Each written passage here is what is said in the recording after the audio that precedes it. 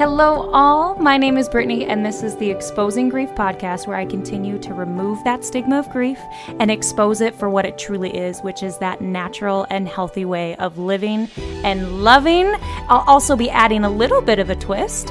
So this podcast will expose the work behind honoring your grief journey, showing you the real hardships and the unbelievable beauty that grief can bring. I'm thrilled to have you here, so let's get to ending the grief stigma and beginning to build hope.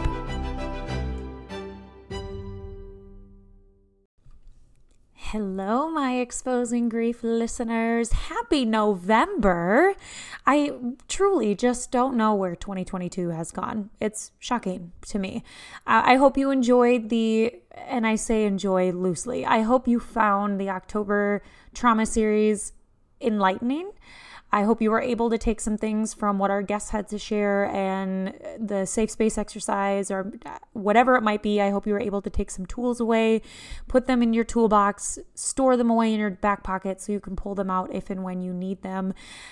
And if it's not a tool, I hope you gained some insight, or I hope you gained a sense of normalization or some further understanding by hearing other people talk about their stories of grief and how trauma has showed up in that, or their experience with trauma and how grief has surfaced because of the trauma. Whatever it might be, I hope you found benefit in it. And now we're in November, which means we kind of kick off the holiday season. So in honor of the holidays for the month of November, we are doing a holiday series. So I'll be sitting with a handful of guests as they talk about how they navigated grief during the holidays. The holidays can be a very challenging time when we're actively grieving, and everyone's reasoning for why the holidays are challenging may look different. So I want to take some time today to chat with you all about some of the most common obstacles that I have heard that make the holidays challenging while grieving. And each of the guests will hit on one of these points, if not all of them.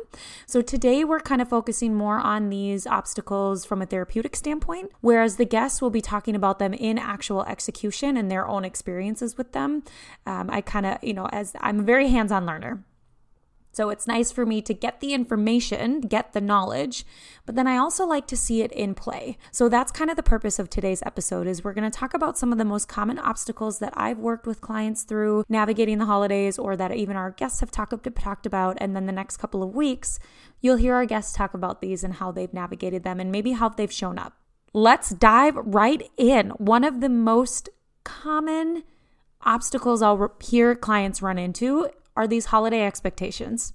And I'm not surprised if you're sitting there going, yup, you may have already encountered some of them. So when I think of the holidays, I think of Christmas baking, decorating, holiday shopping, gift wrapping, Christmas movies, whether Hallmark, my mother loves the Hallmark channel, or for myself, it's the childhood classics like The Grinch. Love The Grinch. So when I think about the holidays, those are all the kind of things that come up, and those are kind of traditions.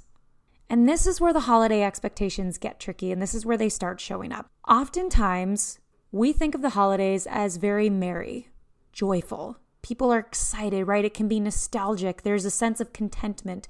We feel cozy, all of that kind of stuff, right? Very pleasant, positive emotions are typically attached to the holidays. However, for those who are grieving, so someone such as yourself or maybe a loved one of yours, these traditions can carry an overwhelming amount of expectations, right? Whether it's expectations around the holidays themselves and or how to address your own grief journey during the holidays. So some of these overwhelming expectations may look like expectations around how to show up at holiday parties or dinners or family gatherings, expectations around how to engage in holiday festivities, expectations around the griever's ability or the lack thereof to experience joy during this time. There can also be expectations around carrying on traditions that have been previously established prior to the loss. These are all things that leave us feeling overwhelmed and unsure of how to navigate the holiday season, while also actively grieving without feeling like we have to shut everything down.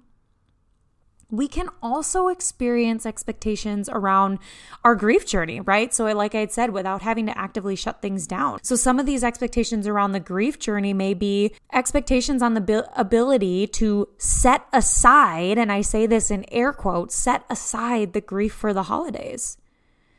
Or maybe there's expectations around being over, again in air quotes, over, or needing to air quote move on from the grief. We may hear that outside of the holidays, but that becomes really loud and that message becomes almost on repeat during the holiday, right? Oftentimes I've sat with people or I've heard people say themselves like, you can't just set this aside for one holiday party?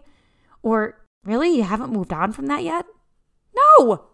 I have not moved on, because you don't move on in grief. And also, I can't just set it aside, because this is very valid. And this may be the first holiday without them. And even if it's not, holidays are always challenging for their own reasons when we're trying to navigate a grief journey.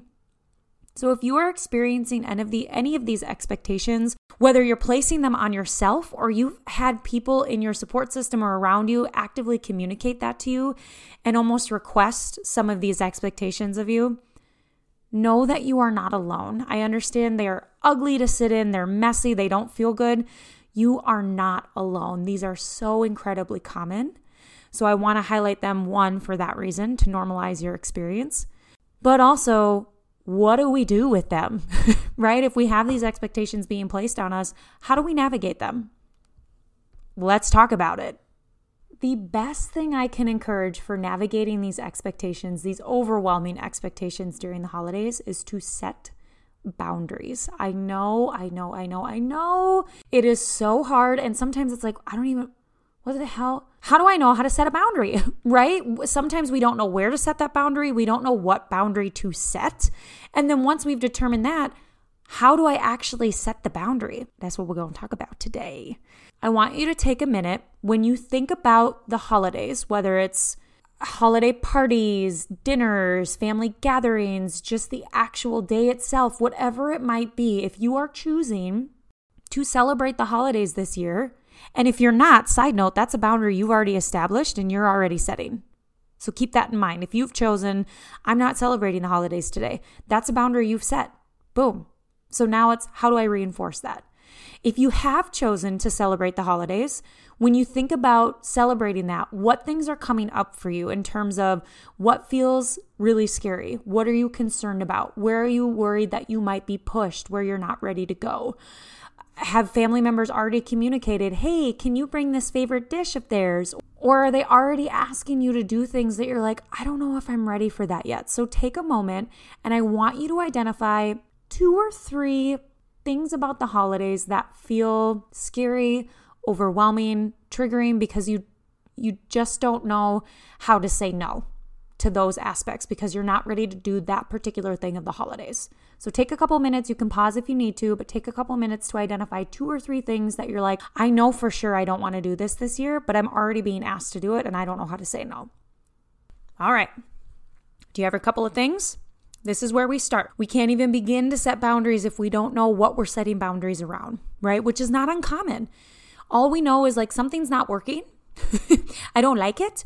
But sometimes we don't know exactly what it is or where the thing is that we don't like, where that's showing up.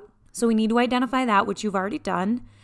Now we need to identify what boundary do we want to set, right? And it can be a very hard, strong, solid boundary of, no, I'm not going to do this, right? So I'll take, for example, my mom is a big baker during the holiday season, I should say. Ever since I was a kid, she would bake, oh my gosh, so many Christmas cookies. And then she puts them in boxes and we deliver them to friends, family, coworkers, all that kind of stuff. This is her holiday tradition. This is what she does every single year. And I kid you not, I think the last couple of years she's made maybe 40 or 50 different kind of cookies. She makes them all. Sometimes I'll help when I can, or I'll make a batch at my house. But I always go over with her and we take all of these containers and pack these individual boxes and gift them to people, right? So that's a family tradition, a holiday tradition of ours.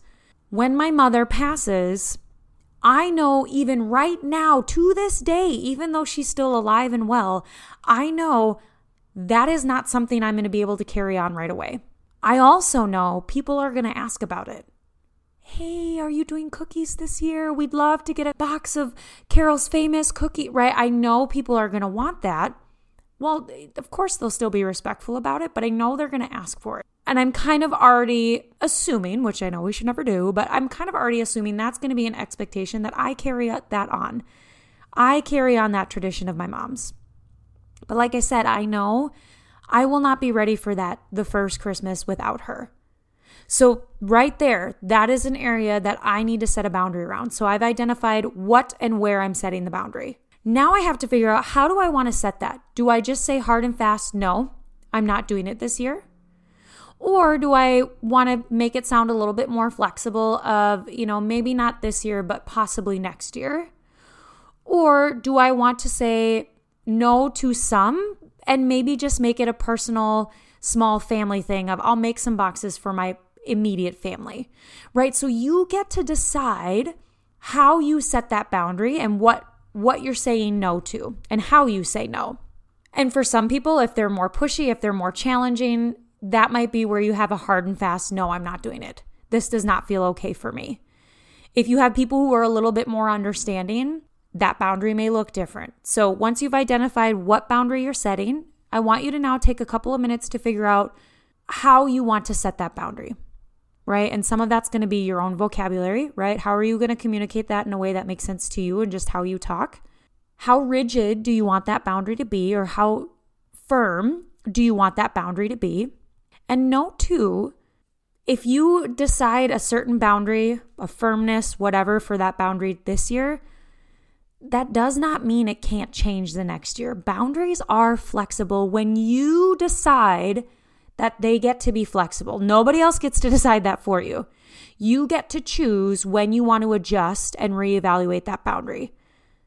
I would encourage you reevaluate and adjust that boundary as needed for you, not because people are continuing to push. So that'll lead us into my next point of setting boundaries. So take a couple minutes. You can pause this episode if you need to, but determine, of the 2 or 3 things that you've identified you want to set boundaries around, determine now how you're going to communicate those boundaries. All right, the last piece I walk people through in setting boundaries is we just repeat. We communicate it again and again and again, because people are going to push, right? They're going to push. So we say, no, I don't want to do that this year. This doesn't feel okay. They're going to have a judgment about it. They're going to have a comment about it. So we just stay firm in our decision. I have found the less we communicate when continuing to reinforce the boundary, the less that gives them to push back. So for example, come on, you're not going to bake your mom's cookies? Nope, not this year. Well, why not? Why are you? I'm just not doing it this year. You can't just make one box. Nope, not this year. Right? It's the same thing on repeat. And at some point they're going to stop. But if I provide explanation of, well, it feels too overwhelming, that's going to give them different places to go to try and convince you to get out of your boundary. So we've identified where and what you're setting boundaries around. You've identified how you want to communicate those boundaries. Now we work on, how do I reinforce and continue to set those boundaries, because they are going to push. People are going to push. It's to be expected. Even if they're being respectful, they're going to push a little bit. So when navigating these expectations, I want you to go to this boundary exercise per se to help you navigate how you're going to do these expectations if and when they get placed on you for the holiday season. The second most common obstacle I will hear making holidays very challenging while grieving is family dynamics, particularly how grief influences our family dynamics just in general, but especially around the holidays. So I want to give you a couple of examples of some different grief elements per se that contribute to the changes in family dynamics that you may see or have to navigate during the holidays. So grief can influence the expectations, right? So there might be differing expectations within your family of how to do the holidays and what traditions to carry on. So that's where we bring in those boundaries, right? That might be the area that you need to utilize the most. Grief can also influence the way in which it manifests, right? So the manifestation of grief, or how grief is presenting, and the way in which people are kind of pacing through their grief journeys may look different from family to family. And that may be really highlighted and really pronounced during the holiday season. Grief can also influence triggers. So there may be some unexpected presence of triggers to grief on the actual day or while engaging in holiday festivities that either you didn't expect to happen, or you didn't expect the family to be triggered, or vice versa. The family didn't expect you to be triggered by something. And then with this too, how those triggers show up, right? The manifestation of the triggers and how we navigate those. So these are just some things that I have seen be triggered during the holiday seasons in regards to family dynamics. So what do we do with this? We already did step one. We already identified what could potentially show up, or what sort of challenging family dynamics could we encounter. And maybe you take those generic points that I had just highlighted and maybe you make them really specific, right? So for example, the differing expectations. Asking yourself, do my expectations of how I want to navigate the holidays differ than my family's expectation? And if so, what boundaries do I need to set, right? Or have I noticed even prior to the holidays that my grief looks different than the rest of my family's? And if so, how do I want to address that and navigate that during the holiday season, which is what we're going to get into right now. The most impactful and powerful tool that I can encourage you, clients, whoever it might be, to use while navigating these family dynamics that may have been influenced by grief is to have a conversation with your family prior to the holiday festivities. And this conversation would be identifying and discussing these possible triggers for yourself and the rest of the family. And then we talk about how do we best navigate those and respect where other people are at. I recognize this may not be possible for everyone. You are not alone. That is okay. That is not uncommon. The exercise I'm going to walk you through is still applicable to you. It's applicable to anybody. And then how you choose to execute that may differ from person to person. The conversation you would hopefully be able to have with your family prior to this is the possible triggers. So I want to guide you through an exercise that is going to help you identify the triggers that you may have around the holiday season that will help you then navigate that. So the first question I want you to explore is list all possible grief triggers that are related to your family holiday festivities. So this is holiday traditions, decorations, songs, whatever it is. I want you to be specific. So what triggers are coming up for you or could potentially be there for you when you think about your family specific holiday festivities, traditions, whatever it might be? I then want you to explore what sort of emotions do these triggers bring up for you? When you think about the traditions of holidays, what emotions come up? But now be specific. It's more around the particular trigger, right? So if I use my example of, very possible trigger is baking, holiday baking, and the expectation that I need to carry this on, that may bring up for me this overwhelming sense of, well, shit, mom's actually not here this holiday season, right? A new level of reality, or really feeling how different it's going to be, right? Or it may tap into some of my own insecurities of, this is an area of grief that I haven't looked at yet, and I'm not ready to go there. So when you think about the triggers that you just identified, specific to those, what sorts of emotions, thoughts, narratives, whatever it is coming up in regards to those triggers?